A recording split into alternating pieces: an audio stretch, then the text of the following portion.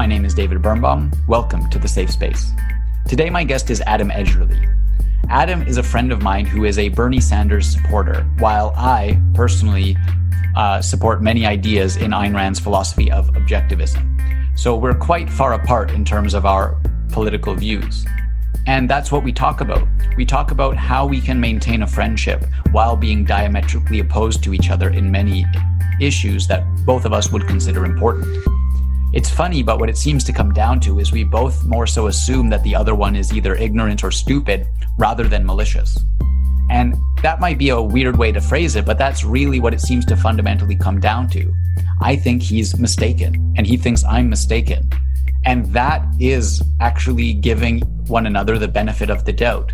Because if I really think that Bernie Sanders and his views are somewhat, if not quite evil, I could very easily think anyone who supports him is that as well. And that's the kind of tone you see in the political discourse today. If you don't agree with me, you're evil, you're malicious.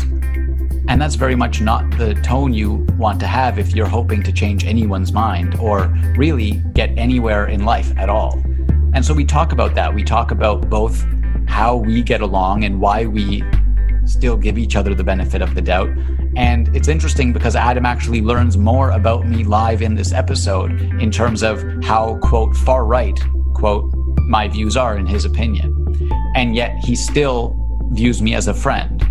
I think many people can learn lessons from this conversation, and it's not a matter of giving people the benefit of the doubt, but not in some open-ended way. He thinks I'm really wrong and that my views are actually causing harm in the world. And I think that too. But there's still a fundamental assumption that both of us have similar values. We're just going about it the completely wrong way. But I'm not evil and he's not evil for being mistaken. I really encourage you to share this episode with people who you think aren't open to the very, let's call it, grounded, compassionate, lovey-dovey stuff, but still might benefit from a view of, well, how do I view my political enemies as not my enemies? As always, please subscribe on YouTube or your favorite podcasting app and consider supporting the show at thesafespace.ca. Hey, Adam. Thanks for joining me today. Thanks for having me.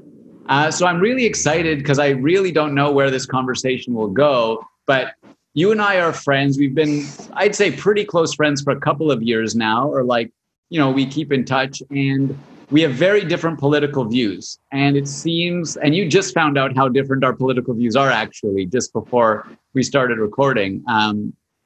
But I find it interesting because you and I still maintain a friendship. You knew we had different political views. For people's reference, I'm an objectivist. I support Ayn Rand's view of, a proper society. And I believe you're a Bernie Sanders supporter. You're in that sort of camp, to label it as a camp. Is that? I'm a liberal, You're a liberal. Socially liberal, progressive, socially democratic. Yeah. Bernie bro. Yeah. So it's about, in at least many dimensions, about as far apart from one another as we could get. And I think it's interesting to note that, many Bernie supporters would deem a lot of my views, a lot of objectivism's views as quite evil, right? And quite anti-human even, right? Whereas many objectivists label Bernie Sanders' views as socialist, evil, and these sorts of things. And I want to explore kind of what premises are at play in our minds to actually maintain our friendship, right? Because you and I basically think each other's views are totally wrong. And how do we negotiate that, and how do we maintain friendship? And so what are your initial thoughts, based on how I just presented it? So I definitely agree it's an issue, and it's not always so easy. I think staying friends, keeping it civil, not taking it personally when you have a political disagreement. And it's easier. I can't really put my finger on why. It seems to be easier with some people than others. Definitely some people totally disagree with them on a particular issue or just generally politically, but it doesn't kind of jeopardize, whether we're friends or whether we can get along. But then others, maybe it's certain views, certain ways people relate to those views or try and force those views on others. It can be really grating and it can start to interfere. So definitely agree there's stuff to explore. And then weirdly, it's not just, whether you agree or disagree that influences like a friendship. There's some other element that I'm not sure of that or maybe several elements that determine whether or not it interferes with kind of the rest of your relationship with someone. Yeah. And for me, there's kind of two pieces that stick out and they're kind of interrelated as to what allows the friendship to maintain. And they seem contradictory, but I think they're actually like in the same vein. Is I assume you're stupid rather than evil, right? That's the assumption I have, and I assume you have, is I'm just wrong, but I'm not evil, right? And especially when and I don't mean to call you stupid, right? But I mean, I think you're mistaken in your views. I think you have the wrong views, but I don't think you're malicious or purposefully ignorant, right? I think I think we have similar values of what we're trying to accomplish and what we want for the world, but we just have come to different conclusions about the best way to implement those things. And if I focus on, I know Adam pretty well, I know we have similar values, and I also know he's good and not evil, and maybe he's ignorant and not evil, that is actually the basis for talking. If I think you're evil, then there's no changing your view, and I just dismiss you. You're a terrible Bernie bro trying to burn down the world or something. And then you'd have the same view of me and my. I agree. I would use the phrase like misguided. Misguided. People who are more informed than me, people who are smarter than me, can also still be wrong. So it's not like an intelligence or even an information thing. It's just back when I was at Western, this is like first year political science, we had a really good lecture. It was like the first or second lecture of, Poli Sci 101 or 201, where the prof talked about the idea of paradigms and how we view politics, like a few other things, from like a paradigm, like a worldview. And one of the features of a paradigm is it's very hard to change your mind, right? Paradigms are very sticky, almost like a religion is a paradigm, right? Or liberalism or conservatism are a paradigm. Well, I'd call it there's a few of these. Yeah. Exactly. And it's whether you're right or wrong, it's just very hard. It tends to be so pervasive, these ideas, that you kind of get stuck in them. And so a lot of us, I think we stick to a political party or a political ideology, like a sports team almost. So we might agree with them on some intellectual level, but on another, we just agree with them because we have agreed with them, and then we tend to reinforce it. So if I think you're kind of crazy because you're a crazy right winger, it's not because you're stupid. It's not because you're uninformed. It's not because you're evil. It's just, I feel like you just are on the wrong side of the tracks. And if I was in your shoes, I would probably be on the wrong side of the tracks too. But in my case, I think luckily I'm on the right side of the tracks, and it's just too bad you're not here with me. Right. And so, I'll say I'm not conservative. Objectivism is something different, but I understand the premise. And I think that's the right approach to have. And I think definitely another important factor is, because there's this kind of paradigm approach or this kind of sports team approach, people also build their identity. They attach their identity to their political views. And so if I question your political views, and this also happens with morality a bit as such, which is really linked to we should have these politics because it's good. When you question that, it kind of gets at people's hearts and souls, right? It's really like, oh, what do you mean? Like, you disagree? No, you're questioning my very essence, right? Like, I'm a Republican. How dare you question that? Or whatever, right? And it's not symmetrical, right? Like, one element of, my ideology is I'm atheist. So but for me, and I think for most atheists, we don't take it personally when people debate religion or lack of religion, generally speaking. But that's not symmetrical. And frequently, the majority of times, if this comes at, if we're having political or philosophical discussion that touches on religion, I'm very comfortable in the idea of me professing my atheism, or even, undermining, maybe even belittling someone else's, religious belief once in a while. That I don't take that debate personally if they try and kind of foist their view on me. But on the other end, often they will take it personally when I try and foist my ideas on them. And I'm sure there's other issues where they might, not be offended for, stating their view, but I will be offended. So it's not, and so there is some element of, depending on one's ideology, you might take some things personally, but not others. Yeah, because I would say on this example, like I definitely know atheists, or I can definitely imagine atheists as well, who are very offended. How could someone be so stupid as to have a religion and to believe in God? And they are very much aggressive and dismissive. And I actually just had a conversation with a devout Christian friend of mine about our friendship and how can an atheist and then a Christian be really good friends or whatever. And she's very much like, no, I'm just misguided. I just haven't found Jesus, right? Like, and so it's very much, she's not offended because, you know, she's confident in her views and her identity with them. And so I think that's an important point as well. One thing I want to ask though is, you know, so you think I'm on the wrong side of the tracks, right? And you think, you know, if you were like, clearly somewhere in my mind, I got messed up, right? Clearly something went wrong. And so I'm interested to ask you both three questions, I suppose. One is, like, you and I used to have similar views. In 2016, I was a Bernie supporter. So do you think I was like indoctrinated or like just was lost and had to find something? And also, do you think, what would be your hope for me to find my way back? Because I think, no, I've just used logic and reason and I've come to better conclusions, but you think that's impossible, probably, right? So I'm interested in your thoughts on me in this situation, because that factors into how you view me as a person, right? It's not that I... Yeah. I often view, well, I'm trying to think of a few examples. Like one of my friends has been kind of conservative for a while and rigidly so, and will continue to be.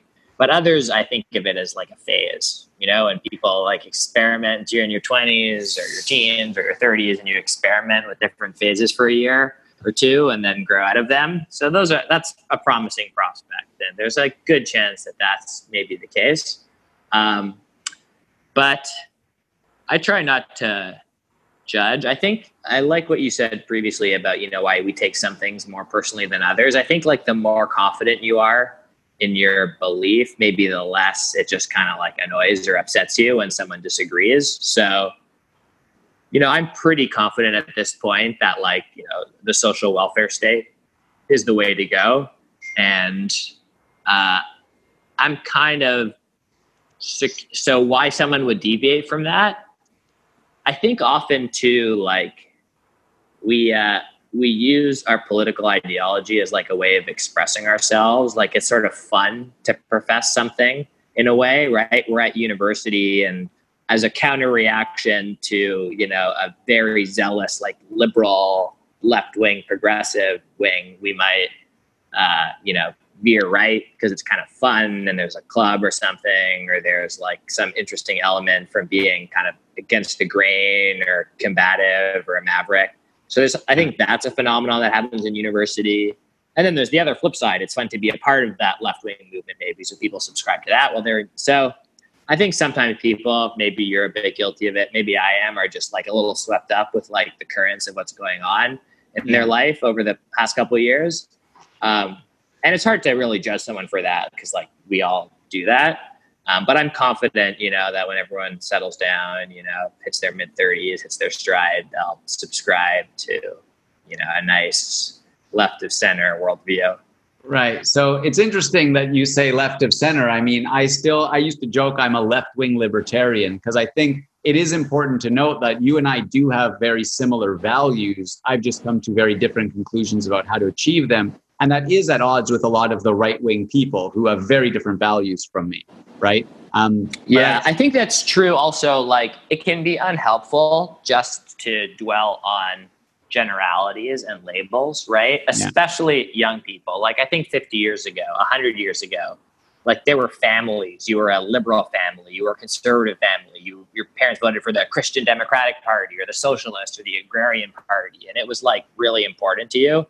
Nowadays, even kids, like teenagers who might think they're right of center, left of center, or socially liberal, or, you know, we actually, if you get down to it, almost everyone like agrees in the importance of fighting global warming and in gay rights and in, you know, racial equality and in public education, right? And so I don't know. I mean, I disagree with some of those things, but well, I think most people, right? Or at least, a lot of regressive things that were huge sources of disagreement, a generation ago, now everyone kind of agrees with. So on some level, it's like an invented disagreement because we're fighting over labels sometimes more than like specific like policy disagreements. Yeah, when I think, no, I mean, I do think more so than average, I disagree on policy views than labels. But I mean, because, for example, I would be against public education, but I think it's important for underprivileged people to get educated, right? I just think there's well, let's make a good example of this, maybe. How, if you... Well, so I don't want to get into a debate on that now, right? I think we can do that another time, because I want to say, like, right now, I just told you something that is now like in your brain, like this guy, this is a new wrong thing. That's a good example. Like someone who disagrees with public education, it's almost so like laughable that I can't be upset, But so that's what I'm interested in is like, now, do you think I'm just, because then it comes down to either like the two main things are either I'm misguided and just wrong and can be saved, or somehow I've been indoctrinated with an evil view. And I think as long as everyone takes, like, if you believe someone has good intentions, and we still want what it is? I think, be educated, but I just don't think it should be. I think why I can write it off is because there's no fear that will actually be implemented, right? So I'm secure. I know public education, at least in Canada, let's say, won't be just abolished and abandoned. So it's not like it's not a threat, right? Whereas some other ideas, especially, and more ideas are under threat in the United States, right? Where if you were to talk about, abortion or the makeup of the Supreme Court or gerrymandering or like kind of crazy issues, but where there's a real threat of them happening, it's harder to just laugh them off, right? It's hard for me in Canada. If you're some wacko right winger, there's not really a threat that they're going to take over the government. But in the United States, if you're a Trump supporter and he's a wacko right winger, I can't really laugh at you because you're actively destroying the country, and there's a real risk that, those kind of policies will continue to be enacted. So maybe the likelihood of the threat becoming a reality to help influences at least whether or not like it hurts. Yeah, I mean, I think that's really valid. And that's what you see since Trump got elected is people feel like stuff's much more risky in the States, right? But I would be interested, like, because I would say, like, I do hope that some of, if not all of my policy views could be enacted. But I think people take for granted that like the same ends couldn't be accomplished by different means. And that's where I disagree, right? But I think the most important thing that I want to highlight is, many people in my position would have felt like attacked by you, right? You're kind of dismissing my views and like, they're so fringe, they'll never happen. And earlier I said, like, you're stupid rather than malicious. And I think the most important thing is that we both know there's fundamentally mutual respect at some level, because we have a years long friendship, and like one additional thing doesn't necessarily break, like, because there's some people who I could say like one thing, like I don't believe in public health care, and that's it. Then I can't be their friend anymore, rather than trying to understand, how did I come to those views? And, if I am more so dedicated to finding out what's good and what's right, I would be willing to change my views again, right?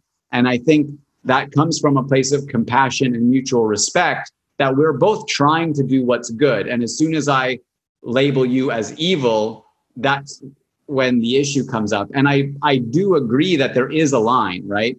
So, but again, our lines could be different, right? You think anyone who's a Trump supporter is like bad. I don't agree with that. I wouldn't vote for Trump. But like, I think that's a different place we have. But I'm not saying there's no line. I'm not saying, live and let live. Everyone can do whatever they want.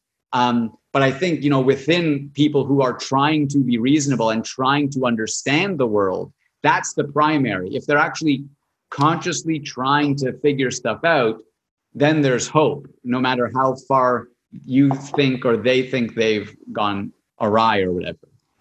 Yeah, and it's a valuable exercise, right? Like it's still valuable to pick the brains of someone you totally disagree with, especially when they're, actively engaging in the idea and they're being critical about it. So it's a valuable exercise. And I don't know, I agree there are some lines though that, some people just have egregious, blatantly racist or offensive, hateful ideas. But short of that, right, I guess anything's fair game.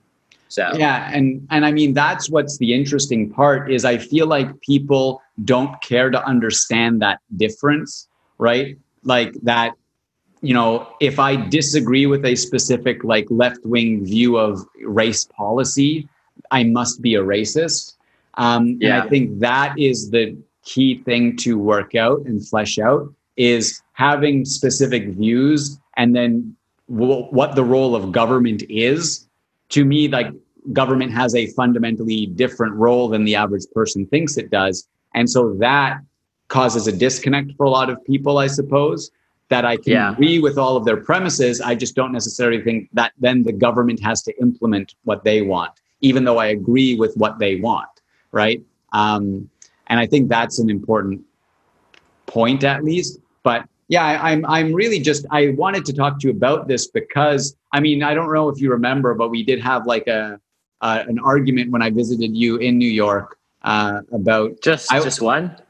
No, I mean, one in particular. It kind of, I'm just remembering the one that like you really got mad at me. And I mean, I'm sure I was frustrated too, but then the next day it was like, okay. What was the topic? I can't remember. Just out of curiosity. It was right when, Trump was throwing kids at the border in prison separate from their parents or something. Okay. Right? And my argument wasn't that that's good. My argument was just like, I'm not plugged into Twitter. I can't be outraged all of the time at everything he's doing wrong. And you found that like unreasonable. And I was like, okay. they want me to get outraged every day. I can't do it. And I was also in a very Buddhist phase, like very detached from the world as such, which you found very frustrating. And it did make me think quite a lot about my approach at the time. But the reason I bring it up isn't to shame you for getting mad at me or shame myself for being Buddhist. It's that the next morning we were friends still. We got in a heated argument. There was a lot of values at stake and it was an important argument. And we could still factor that into the entirety of everything we know about each other. Not this is the thing. Now, this is the only thing I can pay attention to, and it shatters all of the history I have. And I think that's what's, alarming to me is I've published one opinion I have on something, and people throw out a 10-year friendship with me. And that's what I don't understand is wouldn't they give me the benefit of the doubt that maybe I'm mistaken rather than like I'm evil and everything they know about me is thrown out the window? Yeah, I think that if you know someone well enough, it's easier to sort of compartmentalize and just give people the benefit of the doubt that maybe someone's uninformed or they have some particular other like policy goal or idea that they're not articulating or I'm not familiar with, or just realize that they're still like a good person and there's other reasons that aren't necessarily, and there's, dozens of different potential reasons that aren't just being evil, even for endorsing a view that you might think is evil. Right? Like I have friends, and I'm sure you do as well, who have views that you think are like very harmful, right? Might lead to deaths, right? Like Bernie Sanders supporters. You guys think Bernie Sanders is like Joseph Stalin, and it's going to cause like famine and genocide across, the Western world. But you seem not to hold it against me too much, right? Or on the flip side, who hasn't had like 100 debates about coronavirus, right? On one side or the other. Either you think the lockdown is going to ruin everyone's life and cause starvation and poverty for everyone on earth, or you think that the anti-lockdown nutsos are going to cause like a global pandemic, destroying society and killing like 50 million people with disease, right? We all have one side of that debate. And I've debated many, many people who, in my case, they're anti-lockdown and I think they're crazy, but I don't think they're evil, murderers, even though I think their policies would probably result in millions of excess deaths. And I'm not exactly sure why. Like they're educated, smart, informed people. And I think they're kind of like by like some kind of like willful blindness and partisanship, like endorsing policies that I think will lead to, mass death. But I don't think the right outcome is to hate them for it. I think the right outcome, like we've been describing, is to try and kind of convince them, let their kind of views act as a check on mine. And, I'm wrong on some details, I think, although not like the overall nature, I think, of the debate. But then ultimately just like tell them, like, I think you're wrong. History will validate me. Like, let's move on. And then at some point, it's not worth like endless debating anymore. Yeah. And I think coronavirus, as an example, pulls in an important point where when you're talking about policy decisions, you're often talking about like thousands or millions of people's lives. And so there's this idea that if you think like I'm threatening their lives and I think you're threatening their lives, it's almost as if we're murderers, right? And it's like, well, no, you and I are not trying to kill people. You and I are trying to figure out what policies are best, right? And it's like, and if you I think it's difficult for people to kind of abstract out and like really hone in on what is the actual conversation. And regardless, this is what will change anyone's mind, right? This is what will change your mind or my mind, is being able to talk to one another, right? If everyone who disagrees with my views throws me out as a bigot, I'm never going to change my views. I'm just going to meet other bigots, if I'm putting that framing on it, right? And so I think it's important if you think I'm misguided, to try and talk to me about it. And it's not like you have a duty to fix my views or whatever, but not that I think my views are wrong, but that, there is an importance of still having that communication, right? Yeah, I agree. All right. Well, so I'll end with the question, how many years until you see the light and become an objectivist? I think I may move further to the left, if anything. I think I'm headed in the wrong direction. At least you admit it's the wrong direction. All right. Well, I really appreciate this. I think it was valuable. And I think, I hope it's valuable for people listening, because I know too many people, even in my own life, who've thrown me out because they disagree with my views. And I just think that, it's not a productive approach, and it's not compassionate or reasonable, really. But thanks. Yeah, thanks for having me. That was interesting. I'll see you around.